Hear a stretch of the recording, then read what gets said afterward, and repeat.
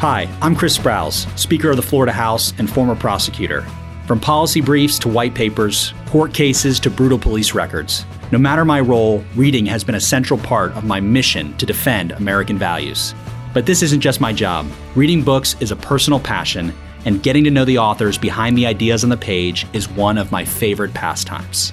The Red, White, and Blue podcast is now in session. Welcome back, listeners. Today we're talking with Brant Hansen about his book, The Men We Need: God's Purpose for the Manly Man, the Avid Indoorsman, or any man willing to show up.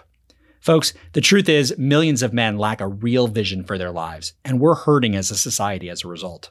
In his book, Brant explains what men are made to be and why it matters. Brant is an author, a podcaster, and a nationally syndicated radio host. His podcast, the Brant and Sherry Oddcast, has been downloaded more than 10 million times. If you are a guy or you know a guy who's struggling to find his purpose, this podcast is for you. Join me now for my conversation with Brant Hansen. Brant, thanks for joining us on the podcast today. My pleasure. Did you have James Patterson on the last one? I did. We had James Patterson on. So the vertical drop in book sales from one podcast to the next is steep here. That is not going to be the case after this podcast. Great. No, Good. it's Okay. soaring. The book sales are soaring up. Awesome. Brant, I'm super excited to have you on the podcast today. You've written a number of books. The one we're going to talk about is your newest. The Men We Need is the name of the book. God's Purpose for the Manly Man, the Avid Indoorsman, or any man willing to show up. First things first, Brant, the name of the book is The Men We Need. Should the women who are listening to the podcast, get off here? There's nothing here for them? No, I think they're going to love this. Seriously. Like the reactions that I've gotten doing interviews, it's usually the women that lean in and are like, yes, and I need the men in my life to understand this. So I think I want you to listen because I think they'll be the ones actually wanting to buy this book and like airdrop them over their neighborhood. You're saying this book's going to end up in a lot of male husband Christmas stockings this year. I think so. I think it should. And, but I'm the guy who wrote the book, but I think there's this desperate need. Like guys we have deconstructed masculinity and some of that needed to be done for sure. It's been very helpful, but what's the construction? Like, can people articulate what is good at the deepest level about masculinity? Because there is something beautiful about it and wonderful and life-giving, and it helps people flourish, but most people can't articulate what it is. So I was just trying to take a shot with this book of saying, this is it. And it's not about trucks or tattoos or being a great hunter. It's like, I'm none of those things. And I play the accordion. I play the flute. I'm not kidding. I was the president of the Illinois Student Librarians Association. So I don't want to brag or anything, but I'm more of the nerd type. But I think there's something deep, regardless of whether you're an accounting professor or a mechanic or whatever, there's something deeply good about a masculinity that I'm trying to describe in this book that I think even young guys, like little kids, could even get their heads around. So that's the effort here. Yeah, I love this story, and you retell it in the book about your producer, observing and saying that, when she witnessed you with your kids and your wife, that they just had a peace and a calm about them, and that she felt like, despite the fact that you might be an avid indoorsman or a guy who plays the flute, that you were exactly the kind of guy to sort of tell the story about these are the men we need. This is masculinity. So, I mean, did you ever imagine that you'd be writing a book about, the men we need? No way. And honestly, I do it from the standpoint of being like, I'm not that guy. Like, I'm not a Navy SEAL and whatnot, but I respect all of that. It's just not me. But the wild thing is, and this is where I think women will be like, yeah, you're right. If you don't make let's say you're married, if you don't make your wife feel secure, she's not going to be attracted to you. Like you could be ripped, you could be jacked, you could be, men's fitness cover model. You could be a Navy SEAL. You could have all the awesome stuff. But if she doesn't feel secure around you, you're in trouble. Yeah.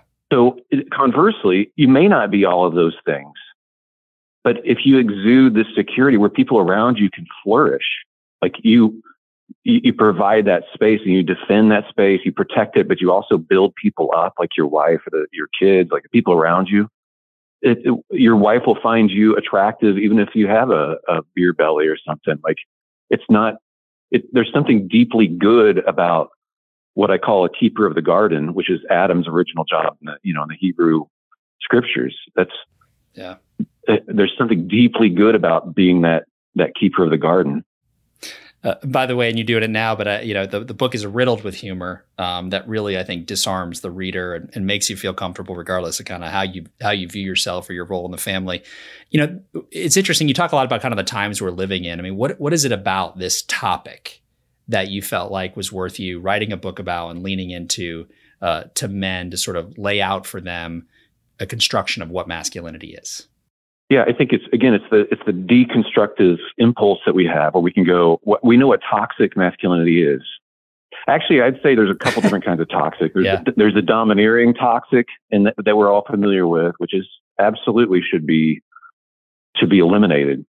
But there's also this passive toxic that can undermine marriages, for instance. But all that said, it's like, okay, we know what toxic is. So what's the thing we're shooting for? If you don't know what you're shooting for, if you can't articulate it to like a 7-year-old boy or a 15-year-old or a 55-year-old, then we're kind of lost at sea. We don't know what the big picture is. So I use the analogy of like a puzzle. We've got these puzzle pieces of shards of masculinity, like we think that it is. We're not sure, but we need the box top to be able to look at it and go, oh, that's who I'm supposed to be. The wild thing is, I sort of did this. I didn't even do it on purpose, but with my son, we have a boy and a girl. And when they were little, I think they were 9 and 6 at the time. My son's named Justice, but he was picking on Julia, my daughter. And I heard her going, Justice, and I went back to their bedroom or whatever, the back rooms, and like, what is going on? And I told Justice, like, Justice, you're supposed to be her protector. You know that's your role, right? You're betraying your role. You're actually the one that she needs to be protected against. Do you understand what you're doing? And I don't think, I could be wrong, but honestly, I don't think I ever had that problem again. Yeah. Because he got it. Like even young kids can go, oh, wait a second. I'm supposed to make people secure around me, not threaten them. And so as I'm actually articulating this kind of masculinity, it's interesting because a lot of women who are maybe more feminist, for instance, actually resonate with it because they're like, wait a second, if guys were like this, we wouldn't need a Me Too movement. Like if we understood my neighborhood should be safer because I'm here. I think your point on the kids in particular, here you are as a father saying that to your son, I think we sort of assume that they're not going to get it a lot of the time, and therefore we don't bother to teach it. And then here you have this like teaching moment where you're saying it, and he does get it, and it does change his behavior. You talk a little bit about this, but you're talking about this version of masculinity and how we view masculinity as a country has changed in popular culture over the years. I mean, you go back to like the 50s and 60s, and you got John Wayne as a masculine figure. And that now sort of fast forward to today. And I feel like there's been this radical shift where, my kids are watching TV and it feels like every cartoon, every kid show, the male is sort of an idiot, always making mistakes and, not able to kind of help the group. The group has to kind of sort of carry the person across the adventure finish line, so to speak. How does that play into your whole narrative about, looking at what kind of men we need and the interaction between, what's going on in our families and popular culture? Well, it really diminishes the culture in general, because let's say, okay, so I'm painting this picture for guys and for me that we're supposed to be keepers of our garden, like Adam, the job he is given. And that means protecting. It means cultivating. It means allowing the vulnerable to flourish because we're there. Like there's species that can't thrive in the wild, but in a garden they can bloom and become beautiful. Like that's my role, I feel like. So my sphere of influence is my garden. So when people have an understanding of that, when guys do, it's not just about taciturnly protecting in case somebody comes in the door. It's about making sure that my wife flourishes. Her talents are cultivated to the max. Same thing with the kids around me. It means me protecting the vulnerable in life. The wild thing about that is everybody benefits from it. If I'm that way, everybody benefits. So if we're gonna diminish this or not articulate what masculinity really is to the next generation or even to ourselves, all of our culture suffers. And I think we see that. And I think women feel the pressure of having to fill all of these gaps by themselves because guys have checked out or they don't understand. They check into technology or pornography or video games or whatever. And actually, I'm trying to tell guys, we need you out here. You actually do have a mission in life. And when guys get that vision, we're all better off. So I think all of those characters leave us all impoverished, honestly. Our whole culture suffers. I love the word picture. You mentioned it, the being the keeper of the garden, in part because, gardens are complex places that need constant tending and weeding. But also you harken it back to, of course, Adam and Eve in the Bible. And the garden was a dangerous place, right? I mean, they got kicked out of the garden because they didn't sort of tend to it the way that they were supposed to. They didn't follow the one rule that God had given them. So I think it's interesting that you sort of paint that picture for men and as a way to kind of explain to them, hey, this is what masculinity is. So as you were sitting down with, let's say, your son, Justice, and, you got, a couple minutes to say, Justice, this is what masculinity is. This is what it should be. This is how I want you to live up to it. What would you tell him? Protect the vulnerable. Let them thrive. That's why you're here. Now, what's interesting, and I think I'm so proud of him. I can't help it. I have to tell you this. He's like me. I'm actually on the autism spectrum. I'm a different kind of guy. Well, so is he. But he so thoroughly understood this message. He wound up going to Berkeley in California, got his degrees in linguistics and Russian literature, became an intel officer, and served in the military for 4 years brilliantly. So he's a captain. He just got out, and now he's at Yale Medical School because he's planning to become a surgeon. He wants to work for this outfit I work with called Cure. So these are Christian hospitals that heal kids and give them surgeries that they could never afford otherwise, so they can walk. But I would take him to these hospitals, and we'd go in the ORs, and he'd watch that. And it was such a good vision for him. It flipped his switch as he's obviously a pretty bright guy, but to be able to say, I can be an agent of healing for kids that have no protection otherwise. They're abused, they're left behind because they have some sort of a disability.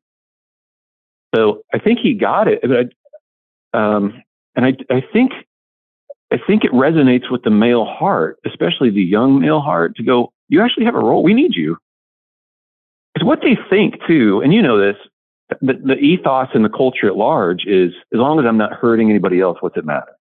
And so guys can go, I'll just check in my technology and disengage. And as long as I'm not hurting anybody, I want to tell them, but you are hurting us because we needed you. Like, you have actual skills and things that you can contribute, and you're in a context no one else is exactly in your context. People could have benefited from you being this keeper of the garden. Absolutely. You could have been, and we needed you out here, and we miss it. So I'm trying to, and most guys that resonates with them. They're like, you know what? I think you're right. I think I have actual purpose. I think you're absolutely right. And I think it's regardless of the man's age, right? I mean, whether it is a father who maybe is older, who you call and ask for advice, or it's, little boys, little kids. I've got two little boys, 6 and 7. And I used to tell them on Saturday mornings, do yard work or something, and say, all right, boys, it's, time for man work. We have man work today. And they would get super excited. Really what that meant is being outside and, blistering heat, doing something where we get dirty. But they loved it. They loved it. There was also ice pops involved, which probably was an incentive. But they really enjoyed being needed and being wanted and giving a mission. And I think you do a really good job in the book of saying men need a mission. That mission is your family, tending to them, lifting them up, having purposeful work or ministry or whatever it is, but have a mission. And you can articulate this to your kids. You can tell them, like, son, you have a role. We need you to protect the vulnerable. You see somebody getting picked on at school. You see somebody littler than you. Like, what you do not do is pick on the vulnerable ever. Because again, you're betraying your actual role. Do you understand that? Kids can understand that. It's a beautiful way to give that boy a role, and he can start thinking about his life, career, how he's going to treat his wife. Here's the other thing about this. I tell guys, look, ask women every possible survey where they're like, what's the sexiest, hottest occupation that a man can have? It's always firefighter. Right. Yeah. Why? I mean, it's not the reflective pants. And I joke, like, I've tried that. It's not the, but it's the role that person inhabits of being a defender and somebody who will protect the vulnerable. When I was in college, I saw the same poster in every girl's room around campus. It's still the number one selling poster in the history of posters. And it's of a man holding a baby. It's the same photo, and it's called L'Enfant. It's a French photo. But I asked the girls, like, why is this guy so hot? I mean, there's a million good-looking guys. Like, why is this poster? It's like, it's not the guy. It's the way the baby's looking at him. The baby is making eye contact. Like, you're going to take care of me, right? Like, I can trust you, right? I'm vulnerable. And women find it very attractive, which I'm telling guys, this is not why you fill this role of keeper of the garden. It's not why. But it's a good indicator that it's the right role, because women are so intuitively brilliant about this. They intuit that this is masculinity at its best. So I think it's very instructive. And for a lot of guys, then the green light comes on as I'm explaining that. Like, I think that's right. I think that's who we're supposed to be. I love that. And I think you do, you talk about toxic. First, I want to talk about toxic masculinity, right? Because that's something that's a lot in culture. And I think you've mentioned it before, but there's certainly the toxic masculinity that I guess if I had to describe it, which means like, don't be a jerk, right? Like, don't be, purposely malicious or mean. But I think also sort of in popular culture, it's just sort of become sort of a bumper sticker to push down what I would consider kind of traditional masculinity, ideas like protect the vulnerable, look after your family. So how do you, in this culture that we're living in, kind of push back against the idea of, hey, listen, men are not bad. In fact, traditional masculinity bad as a mission, because there's a problem when the culture says, hey, kind of men are bad, right? They don't feel mission centric. They don't feel mission centered. Yeah, I think a lot of the defensiveness against that masculine role has been rooted in us not filling it. Yeah. So it's like gets a bad reputation because you can say to your wife, "Oh, look, I'm strong and I'm good at hunting," but if she won't respect you if you're not a secure man in your own home or make her feel secure. So all of those trappings start to be associated with like fake masculinity. So I think that's part of it. That's how I push back on it. The other thing is, honestly, for women who are jaded or for people who are jaded about can there even be a positive masculinity? Like, if you read my book, are you telling me our world wouldn't be better if guys acted this way? Yeah. Are you honestly saying that this vision for masculinity would leave us all in a worse place? Or would it help our communities thrive like never before? And would it help children and women? Like, this is the most, I'm promoting children and women as a man. This is my role. So that's how I push back on it. I understand. I don't like it. I don't like the misunderstandings. I think some of it's just a reaction to traditionalism, but I want to show a better way, I guess. Yeah, I agree. It's interesting when you talk about, this is for women and for families. We did a bill to tackle the fatherlessness crisis in Florida. And it was like the largest effort of any state in America.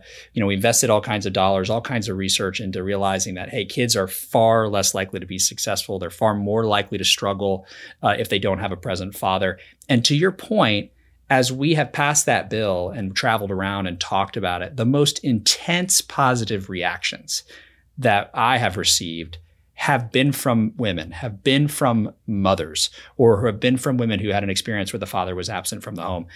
So I think that this is something that strikes at the heart of a family. Yes, that is absolutely right. And that's, again, why I honestly, here I am writing a man-to-man book, and I'm getting probably more book sales, women just going, I have to have 7 of these. Because I need to give them out as gifts. Yeah, they want their sons to have a vision of it, like said in a way that they get it. Yeah. But they're fans of it because, again, it causes our whole community to thrive when men inhabit this role. And it also helps them understand, like, it's not just like, I quote a guy in the book who said, I realized, I always patted myself on the back going, if somebody came in barged in our house. I would defend my wife. I would do whatever it took. Like, that's cool. But he said, you know what I realized? That doesn't happen very often. Most of the time, the intruder is me. Like, it's my words. It's my lack of empathy. It's my unwillingness to help my wife thrive, or I can cut people down. Like, I make them feel less secure.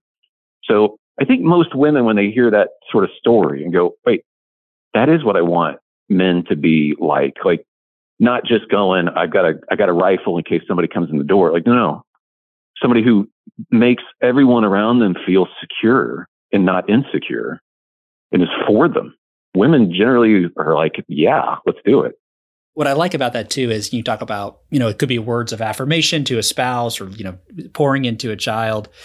It takes a lot of work, right? I mean, this is not, we step back for a second, like, this is hard. I joke with my wife all the time. It's like this parenting thing, this marriage thing. It's for real. It's a lot of work. And I say that because you write about, I think, what masculinity isn't, and that it's not toxic passivity.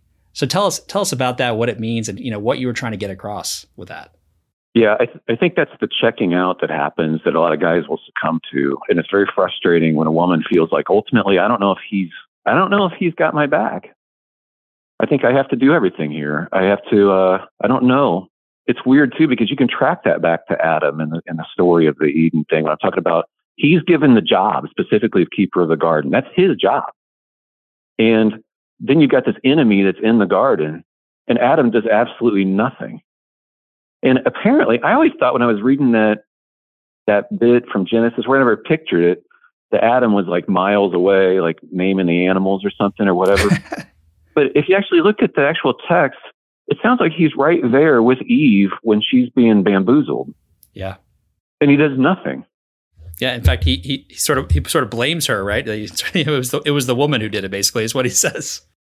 Totally passive aggressive. He blames God and her in the same sentence. He's like, well, it's the woman you gave me. Like, right. So he's passing the blame from himself onto the woman. He's passive and does nothing to protect her. He doesn't fill his role as keeper. And it's interesting because in the text, God comes into the garden and he doesn't say, hey, where are you guys? He says, Adam, where are you? Like, I made you to be the keeper of the garden. You didn't do it.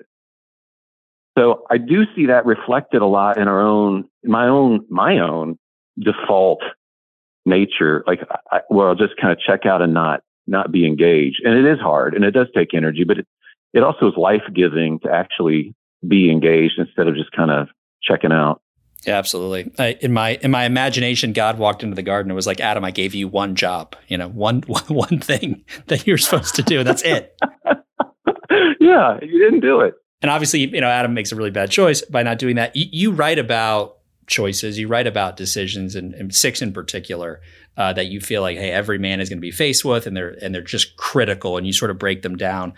One of them is to forsake the fake and to cherish the real. And I wanted to spend a couple minutes on that. Tell us why that was one of the important decisions you feel like all men have to make.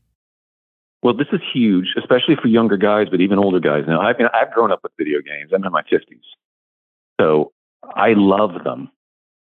The problem with video games isn't that they're evil per se. It's that they're too fun. Like, so I'm trying to go, look, I can get a dopamine hit from a video game really quickly because you level up or you get the win if it's a sports game or whatever. And life doesn't work that way. You don't get as many dopamine hits every day. So there's this desire to check out and just sit and do a game. But I'm trying to tell guys, like, you do not want to look back at age 70 or 80 and go, yeah, all my adventures were fake. Yeah, no doubt. Like, you do not want that. You don't want that kind of regret. The same thing goes with pornography, for instance. Like, it's giving you the dopamine hit, but it's not a real woman. It's not real. It's pixels. In a fake pixelated woman is not going to call you out to be a man. Like, a real woman will. It'll be like there'll be difficulties in the relationship, but it'll make you grow up. We can go now. We can just completely check out of real life and feel like we're having some sort of life, but you're not. So that's what I'm starting with. That's like one of my first decisions. Like, decide now you're going to relish the real and forsake the fake, because that stuff will leave you lonely. and it's surly and lonely, and you'll feel meaningless because you're doing meaningless things. So it is depressing. Right. You'll feel empty. Absolutely. And you should, because you're doing empty stuff, but that you're not made for. So of course you don't feel right. I talk about this a lot, but it's like, tell me if you spend an hour on social media, do you feel better afterwards? Right. I mean, it's like, it's like a one-way ticket to feeling bad about either the world, about yourself, about your state of affairs, about your marriage, about your job. I mean, it's all pretty, pretty terrible. I think, one of the reasons I want to focus on that decision is because I think so much of what's happening in the world right now, particularly for our young people, because while, things like video games and pornography are certainly a challenge for a lot of folks, our kids have got everything coming at them. They got the video games, they got the social media, they got the Instagram, they got the TikTok. And, it's such a difficult thing to know the difference between the real and the fake. And you've got the extreme examples of people who are literally marrying anime characters, in parts of Japan. So I guess, giving advice to, let's say, dads, for example, right? Because I think every dad sees their kid and, whether they're playing video games or they're starting to go down a path of being invested in the fake. What would you say to the fathers? Hey, this is what you need to explain to the kids that they're missing out on. That's wild adventures, cool stuff.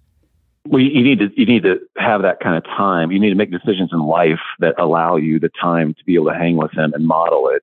Like model having a longer attention span, like being outside, doing things.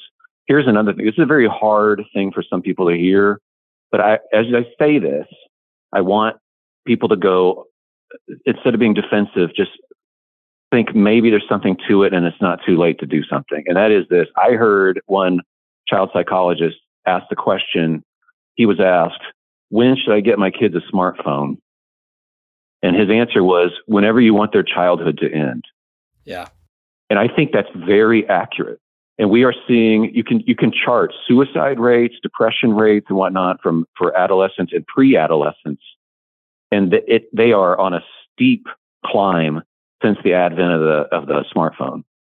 Like it maps perfectly onto 2005 or 6 or whenever that was. Like kids feel depressed when they're doing this stuff, but they're not going to stop themselves. They actually need parents to go, enough. Here's our limits. Here's what we're not going to do. Here's how we're going to make it happen.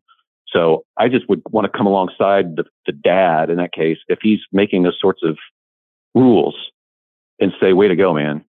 Much respect. Admire you, because nobody else is going to do that for those kids. I totally agree. I've got a good buddy of mine, and he's got 3 kids. We have 2, and we have sort of a pact. It's an accountability partner of, okay, the kids are all young. Regardless, when they become teenagers, like we're not gonna do the smartphone thing. We're gonna jump off the cliff together. We're gonna fight back. And part of that is like, and the reason for the pact, right, is because the challenge is real. Like I'm sensitive to parents who've got kids who are adolescent, they're teenagers or in high school. Like to those kids, that is someone's whole world. That is their whole social circle exists inside the confines of that phone. It is, and I think because it's tough to do it by yourself. So I like that you're banding together with this friend, because the kids themselves are like, well, everybody else has got one. It would be really nice if at the school level, almost all parents know this is not a healthy thing, but at the school level, they said, hey, the parents here, we're not actually going to let our kids have smartphones. Like then they can't say everybody's got one, and the parents have the support of each other. I think the time is ripe for something like that. I know that's a little bit of a digression, but that gives support to the parents and it helps the kids deal with it. Yeah. And I actually, look, I don't think it is a digression, right? I think one of the great things you talk about, and, we're talking about men, fathers, as you said, one piece of advice you'd give your son is protect the vulnerable, right? And here we are, our kids are super vulnerable. They're super vulnerable. And it's not just, hey, protect the vulnerable, right? When, someone is, on the street, they need our help, but hopefully preventing the problem from happening with our children. And I think when you talk about masculinity, that should be one of our missions, right? Right. And the goal is for them to thrive and flourish again. Like they are vulnerable, and there is a wilderness out there that's out to get them, whether it's just rampant consumerism or the worst kind of stuff that's going to get into a kid's head. It's awful. The stuff that they are now seeing and are subjected to. We all know that. So I want them to not be stifled in their lives. I want them to have a full life and not develop addictions and things and darkness and things that I know will make them depressed. So that's a part of life. And again, once you perceive of your role as a man, like this is my role, then these decisions start to become a little more obvious, I think. I'm curious because, one thing, Brant, is I'm going to try to use some of the things in your book as tools with myself, my boys. But I'm also cognizant, we talked earlier about popular culture and content. We have all this content coming at our kids, whether that's, shows or social media. And I'm with you on the crackdown on the social media. We are super curators on anything they ever watch. But I think it's a real challenge for parents who are raising young men when it comes to content, because I think the content does not reinforce what you're talking about in your book. So how do you get around that when it's just a constant stream? Gosh, that's a great question. I'm willing to say I don't know. I have religious convictions. I'm coming from that as somebody who's a believer that God loves my kids even more than I do. I have to ask him for help and wisdom. The other thing is, again, that willingness to draw a line on media intake, however unpopular it is. You get one shot with these kids. And so I know the tendency is to just go, you know what? Okay, you can have a computer in your room, whatever, your 16-year-old boy. What do you think he's doing? Honestly. Yeah. Nothing good. It's not healthy. It's not fair to him, honestly. It's not fair. It's too difficult. I feel for young guys. I feel for us, adult males. Like no other generation of men have had to deal with what's available at the touch of a finger. Like no one has ever had. That you've always grown up knowing who you are. You be in a village or you're in a city. You know who your people are. They know who you are. Your dad's a cobbler. His dad was a cobbler. I guess I'll be a cobbler. Like, right. You knew, or we're needed to defend our village, or I'm needed on the farm. I'm needed that. But guys now have no clue. So we have to buttress that with them and talk with them about it because the culture's not going to do it.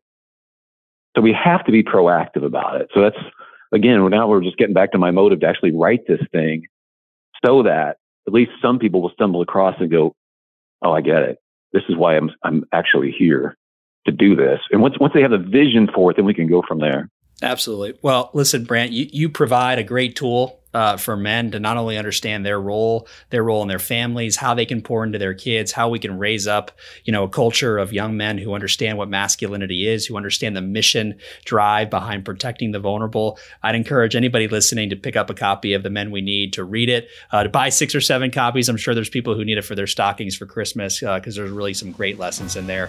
Brant, I really appreciate you joining me on the podcast. Thank you. So fun. I was honored.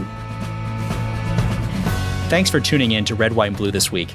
I hope this episode inspired every man to embody his unique role as a protector, charged with defending the vulnerable and creating a secure place for others to thrive. You can pick up a copy of The Men We Need and listen to Brant on the radio or his podcast at branthansen.com. This is Chris Sprowls signing off.